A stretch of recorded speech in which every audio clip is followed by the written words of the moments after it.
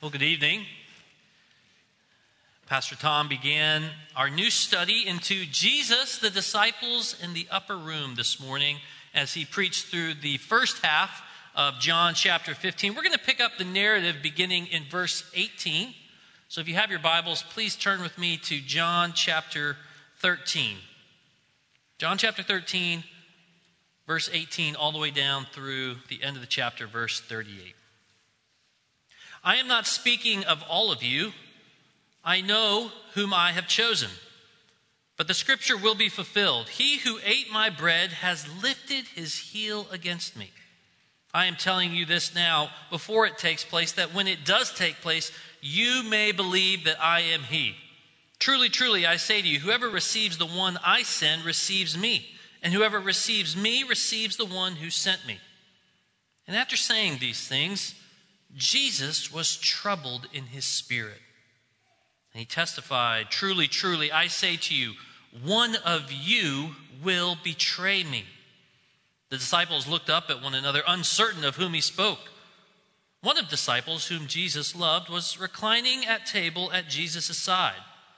So Simon Peter motioned to ask Jesus of whom he was speaking, so that the disciple, leaning back against Jesus, said to him, Lord, who is it? And Jesus answered him, it is he to whom I will give this morsel of bread when I have dipped it.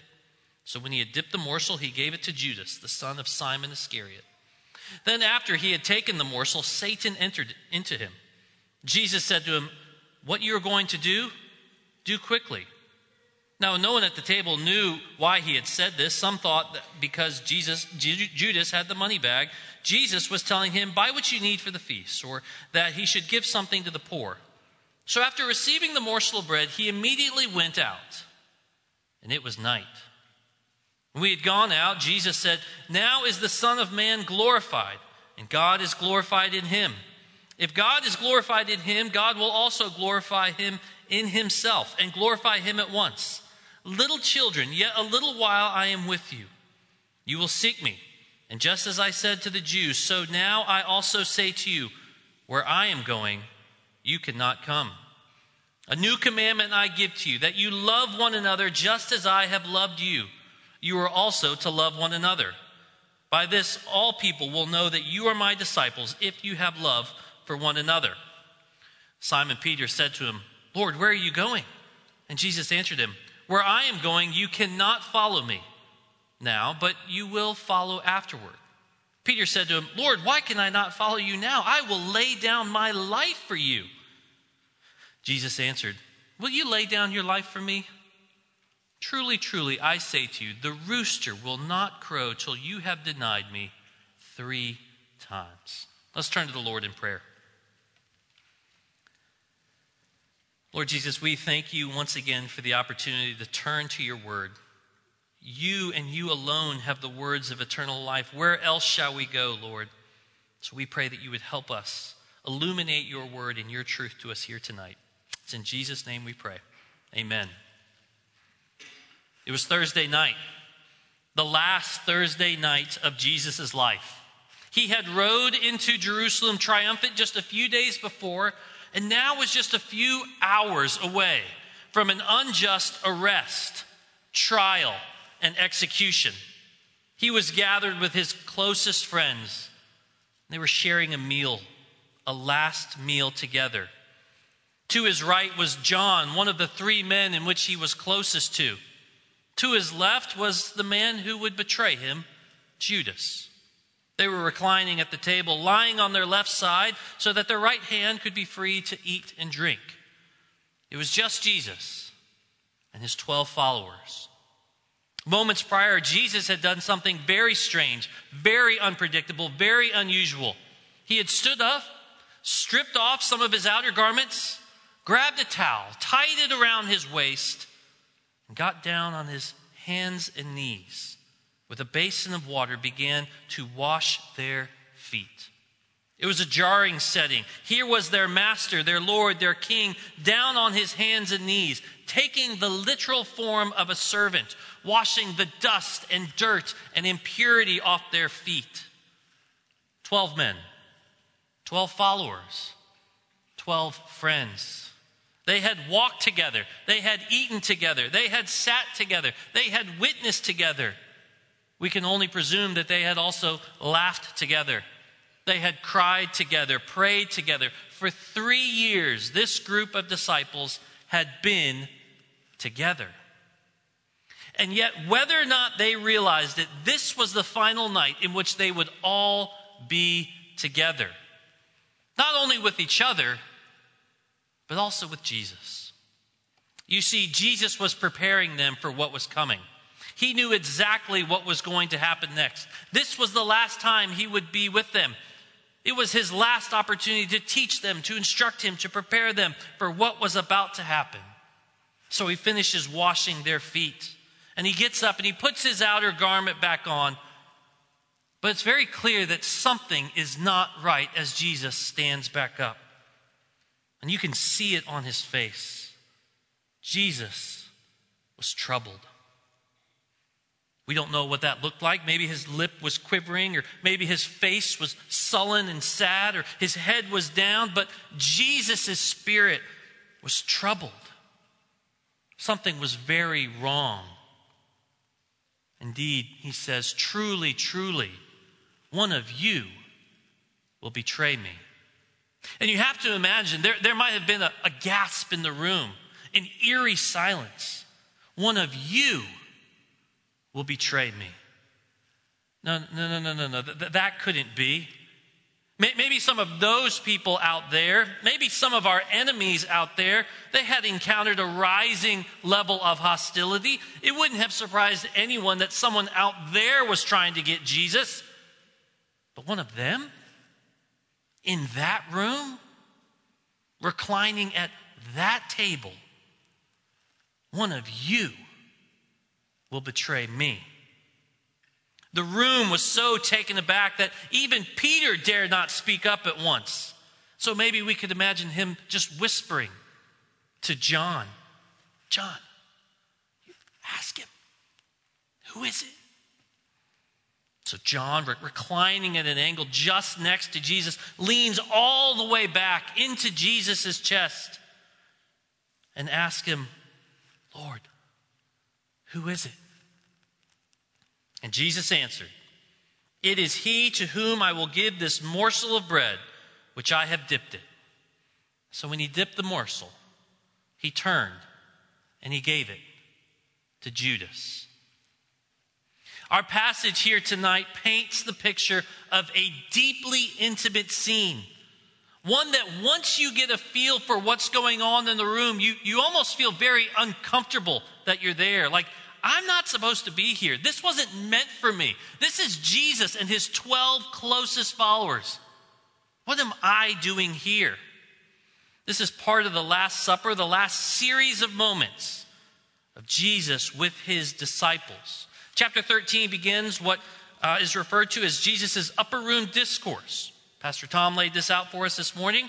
John's gospel containing 4 or 5 chapters recording the last night of Jesus' life before he's arrested and taken away.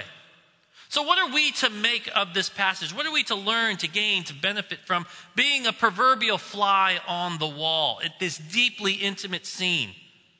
Certainly there's much we could dive into. Servant leadership, the relationship between the Father and Son, the glory of the Father, the Son, betrayal, loss, grief, sadness. But in our limited time here tonight, I want us to focus on verse 34 and its implications and the pictures that we see of it in these verses. Verse 34, the new commandment that Jesus gives, love one another just as I have loved you, you also are to love one another. As I've heard it said, it's a commandment so simple that a child could memorize it, and so difficult that an adult will never master it. Love one another.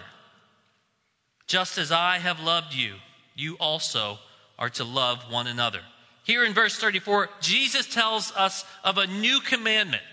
And yet it is strange, isn't it, to hear that this is a new commandment.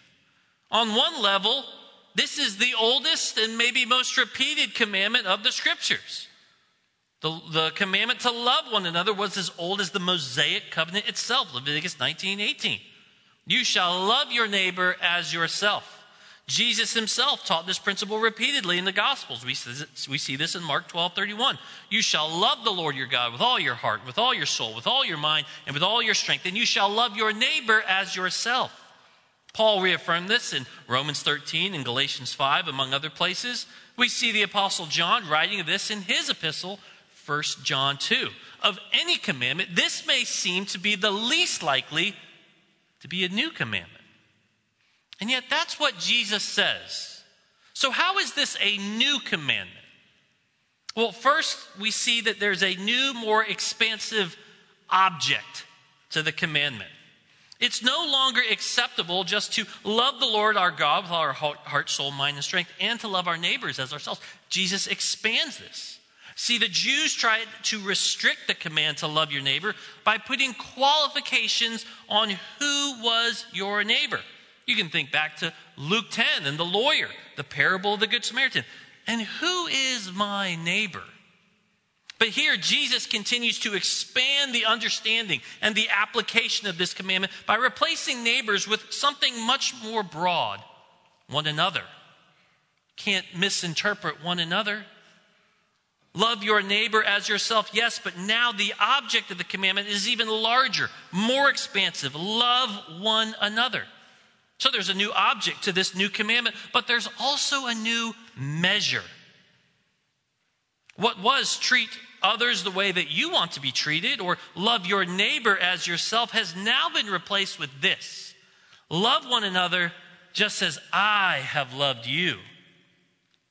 Jesus now says that he himself is the true standard, the true measure of how we are to treat one another, how we are to love one another. Love one another just as I have loved you.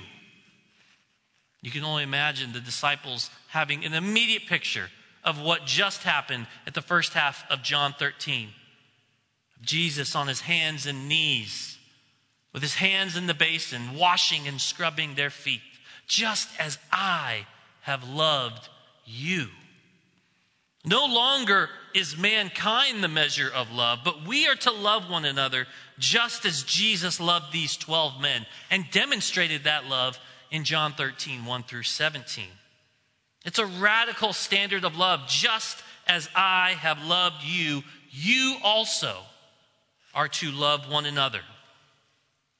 My wife will probably not like me saying this, but I remember early in my marriage, Amy and I went through the somewhat popular 5 Love Languages by Gary Chapman. It has some very helpful, practical tools out there. I'm not trying to say anything negative about it. It can help us move from how do I want to be loved to how does my spouse want to be loved. But I must admit, it probably wasn't very helpful to my wonderful wife as we walked through this. Because as we went through, I realized I don't really like any of these love languages personally. Words of affirmation, that's not bad. Who doesn't like a pat on the back? Acts of service, though, not unless you are loading the dishwasher exactly the way that I want you to load the dishwasher. Quality time, maybe, maybe not. Physical touch, yeesh, no thank you. And gifts, well, who wouldn't just prefer cash? I'm convinced that there has to be a 6th love language out there that we just haven't discovered yet, and that one is mine. But what we see here is the standard cannot be how do I want to be loved or how do I want to love others. It's not even enough to say how do they want to be loved. We are called to love others just the way that Jesus loved us. And that's a radical proposition. One that we need the Lord's help in. One that we should continually come to him and say, Jesus, help me love others like you have loved them. And friends, that is really hard. You could see how almost each and every day you could stop and ask yourself that very question. Am I loving others the way that Jesus would have me love them? Do I love my spouse as Jesus would have me love them? Do I love my children as Jesus would have me love them? Do I love my neighbors as Jesus would have me love them? Do I love my coworkers as Jesus would have me love them? Do I love my enemies as Jesus would have me love them? Do I love those who would try to destroy me, who would try to ridicule me, mock me? Do I love them the way that Jesus would have me love them? When they laugh at my Christianity, when they exclude me from the places of influence. You see, when we stop and reflect on how we love others, we know that we inevitably fall short of this standard. Each and every one of us knows that we do not love the way that Jesus loves and never will. But that doesn't mean we can't strive, we can't work, we can't put forth effort, we can't pray, we can't ask God's help. But when we do fall short, when we don't measure up, we know that we have a Savior who always did. Just as I have loved you. And that should beg the question of us, well, Jesus, how did you love? How were you loving? If this is now the standard for how I should treat others, should love others, how did you love? How did Jesus love? What did the love of Jesus look like? And there are many things that could be said about how Jesus loved. You could scan the pages of scriptures and each and every page find a different way that points us back to the love of Christ. Even in this passage, we could observe so many aspects of his love. He spent time with those he loved. He taught them. He shared a meal with them. He served them. He pointed them to the Father. He set for them a worthy example of service. There are so many things that Jesus did to love them in this chapter. But I want to focus on one or two. Look back with me at verse 1 in chapter 13. Pastor Tom read this morning. You asked the question of how did Jesus love? We didn't read this as a part of our passage, but it does give us a glimpse into what it meant for Jesus to love. Love one another just as I have loved you. So we go back to verse 1. Jesus knew that his hour had come to depart out of this world to the Father. Having loved his own who were in the world, he loved them to the end. He loved them to the end. What does the love of Jesus look like? There are many things, again, that we could say about this, but at least from verse 1, we know that the love of Christ never gives up, never quits, never throws in the towel. It's unending and unchanging. What we see here is that Jesus' love has no end. Here was Jesus, mere hours away from his arrest and trial and execution. And Jesus is loving his friends until the very end. He is stooping down to wash their feet and cleanse them. Jesus loved these men, and he was concerned for them. Verse 21 says that Jesus was troubled in his spirit.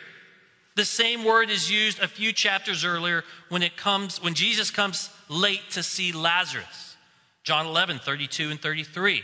Now when Mary came to Jesus, to where Jesus was and saw him, she fell at his feet, saying to him, Lord, if you had been here, my brother would not have been dead. And when Jesus saw her weeping, and the Jews who had come with her also weeping, he was deeply moved in his spirit and greatly troubled. Again, we see the same word used in John 12, 27, when Jesus is speaking of the road to Calvary. Now my soul is troubled. And what shall I say? Father, save me from this hour. But for this purpose I have come to this hour. Jesus is troubled in his spirit for these men that he so dearly loves, that he is loving until the very end. He is troubled for them. And he's troubled for one in particular. Notice again, Pastor Tom pointed this out this morning, who he is loving until the very end. And he's loving all of them. All 12. Even Judas. And so he gets down and washes Peter's feet, and John's feet, and Matthew's feet, and Andrew's feet, and Philip's feet, and on and on and on and on and on. And he washes Judas's feet. One pastor says, on the eve of the cross, just a few hours before he was going to be crucified, our Lord's heart was troubled, but not for himself, for another, specifically for the one who was going to deliver him to death. So here is Jesus knowing full well that Judas is about to betray him, and yet he's still offering himself to him. He hasn't quite given up on Judas. Even in this passage, he's still offering Judas a way to be clean. He tells him that he's unclean in verse 10. The one who is bathed does not need to wash except for his feet, but is completely clean. And you are clean, but not every one of you. Judas, you're not clean. Judas, I know what you're here to do, but I'm still here. And you can still be clean. Verse 18, he who ate my bread has lifted his heel against me. Jesus is quoting Psalm 41, which we read from earlier. He's giving warning after warning after warning, making himself available until the very end, telling him there's still time to turn. There's still time to repent, to be washed and clean, Judas, if you would only say the word. So for us here and now, this should cause us to marvel at how great the love of God is. Up until the very end, even until the last moment, his hand of salvation is offered to his betrayer. Even in the face of the worst betrayal imaginable, Jesus is still offering himself to sinners. Illustrations inevitably fall short, but there is something of an illustration of marital infidelity here. With one spouse knowing the other has been unfaithful, knowing that they've strayed, knowing that their heart has gone cold, and yet waiting patiently and praying and offering themselves. Might they turn back? Might they repent and come back? Friends, the love of Jesus never runs dry. His offer of love is always there. His heart was there for these men, all 12 of these men here. He loved them to the end. And his free offer of grace and mercy and unconditional love extends to us here tonight. It's extended to you. It's extended to me. There may be those here tonight who think that the love of God has been rescinded from them. That whatever you do, you could never merit God's love. Maybe there are some of you that think that even if I wanted the love of God, I would be rejected. Maybe the love of God has been rescinded, maybe it's been rejected, but it's not for me. And what we see here is that is not Jesus. He loved these men to the end, and so he will with you and with me, if we would only let him. He offered himself even to Judas until the very end. You can even notice how they were arranged. Though we aren't told exactly the seating arrangements, there's good reason to maybe believe that Judas was on Jesus' immediate left. Some scholars even believe this to be the place of honor, seating at a table. Now we know Jesus could have arranged the table however he wanted. But might it be that he purposely seated his betrayer right in the seat of honor, right next to him? You see, unlike Da Vinci's portrayal of the Last Supper, they're not sitting, kind of Indian style, sitting right up. They're kind of leaning very awkwardly, as if we've ever done that. You're just kind of leaning. You're on your left side at the table eating. Very odd for us to think about. Not in Jesus' day. But it was so that Jesus' head was maybe right in Judas's chest all night. And so every bite he took, every sip he had of wine, Jesus is literally right there. You could literally say that Jesus was in Judas's hands that night. It was a vulnerable, intimate setting, one in which Jesus wanted Judas right beside him. Kent Hughes points out that in the culture at that time, it was to take a morsel from the table, to dip it in a common dish, and to offer it to someone else was a special gesture of friendship. We can think back to the story of Ruth and Boaz, when Boaz invites Ruth to come and eat some bread and dip your morsel. Jesus was reaching out to Judas. He was saying, Judas, here is my friendship. Here is restoration. Judas, here is my heart. All you have to do is take it, old friend. Will you? Well, we know that Judas refuses. We know that his heart was hardened. We know that the devil had already put it into his heart, as verse 2 says, but it isn't until the final rejection where Satan enters him in verse 27. Then after he had taken the morsel, Satan entered into him in verse 27.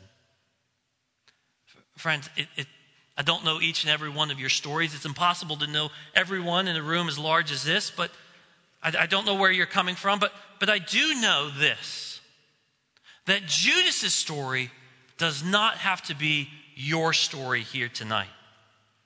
No, none of us will ever be in the position of Judas. We don't need to make that mistake. But all of us are tempted in some form and fashion to betray our Lord. It may not be as bold. It may not be as bold for silver, but it might be a little more subtle. Maybe for tiny grabs of power. Maybe tiny grabs of prestige and acceptance of our peers. Maybe we're tempted to betray Jesus just for sheer pleasure. All of us will face temptation to betray our Lord to varying degrees because we are all sinners. And yet Judas tells us something, especially in a room like this. Judas's life should stop us in our tracks, because the reality is that when we look at Judas's life, we see someone who walked with Jesus, who listened to Jesus, who followed Jesus for a season, who served Jesus, and who even sat right next to Jesus, all without embracing the love of Jesus. And yet the hand of Jesus is still extended to him. The offer of salvation is still there for him. Judas's story does not have to be your story here tonight, because all Judas had to do was turn from the path he was on and ask for Jesus, and Jesus would have given himself. Verse 30, we find this rather ominous sentence. And it was night. The clock had struck midnight in Judas's heart. He had rejected the love of Christ. Friends, if you are here tonight and you find yourself far from Jesus, far from the gospel, this does not have to be your story. It does not have to be night in your soul this evening. Judas rejected the love of God, but you do not have to, because the love of Jesus never ends. A new commandment I give to you, that you love one another just as I have loved you. And when we think about this new commandment, our passage gives us three pictures as to what this means. We've already looked at two of them. We see Jesus as the perfect embodiment, the perfect fulfillment of the law, loving until the very end, perfectly fulfilling this great new commandment. On the other end, we see Judas as the one who would reject the love of Christ, betray the Son of God. But there is one more picture that we see in our passage here tonight, one more encounter with this new commandment. And that's Peter.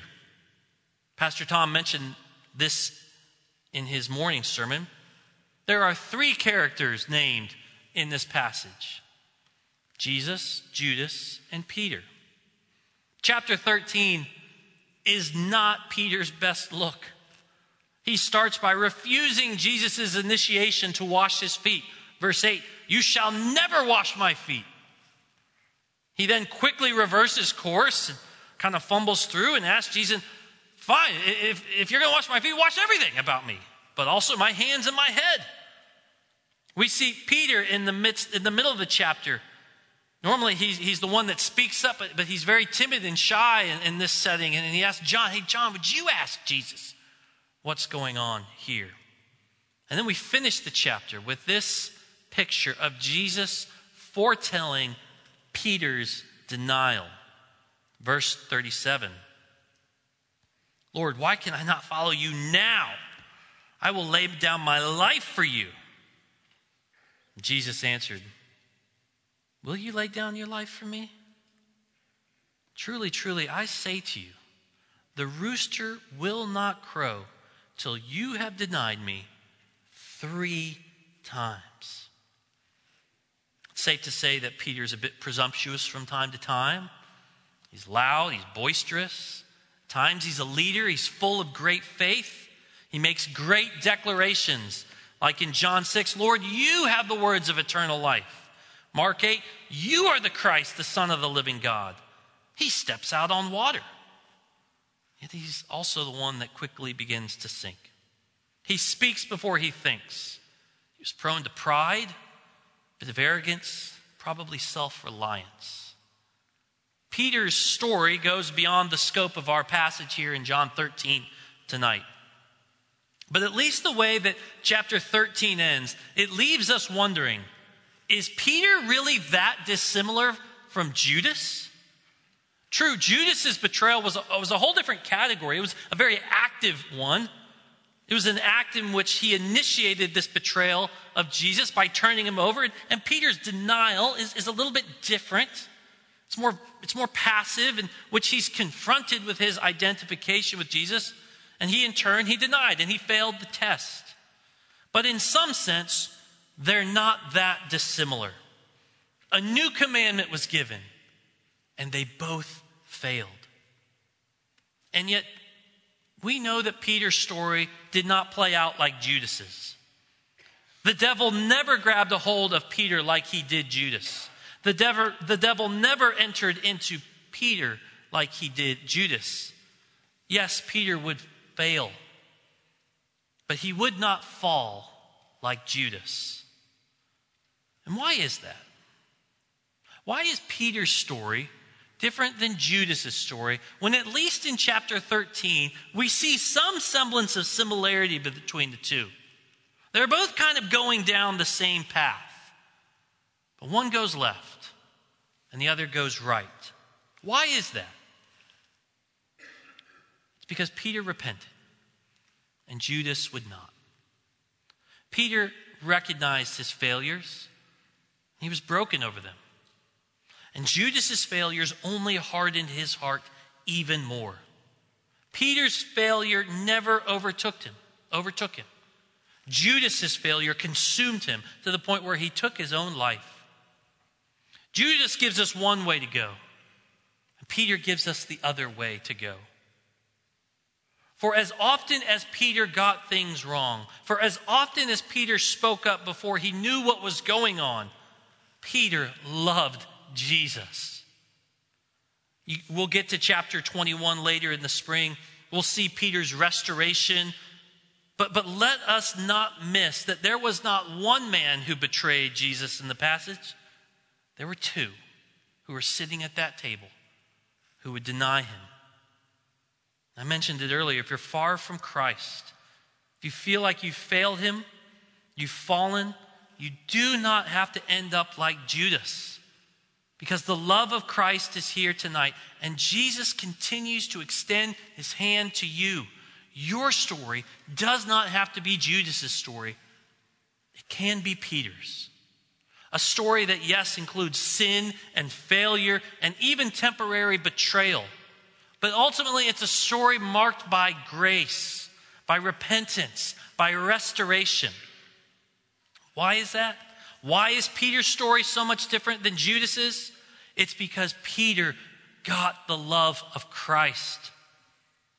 He knew Christ loved him, and it transformed his life. He received the love of Christ, and it controlled him. And maybe that's why Peter wrote this later in his life. Above all, keep loving one another, since love covers a multitude of sins. Maybe in the back of Peter's mind was this new commandment Jesus gave the night before he would die. Maybe in the back of Peter's mind was this new commandment that Jesus had lived out and demonstrated before him. Maybe in the back of Peter's mind were Jesus' words to him in John 21. Simon, son of John, do you love me? And how did Peter respond? Oh Lord, you know everything. You know that I love you. Tonight, may we marvel at the love of Jesus, and may we be like Peter, who received the love of Jesus, and in turn, may we live out this new commandment to love one another just as Jesus has loved us. Amen. Let's pray.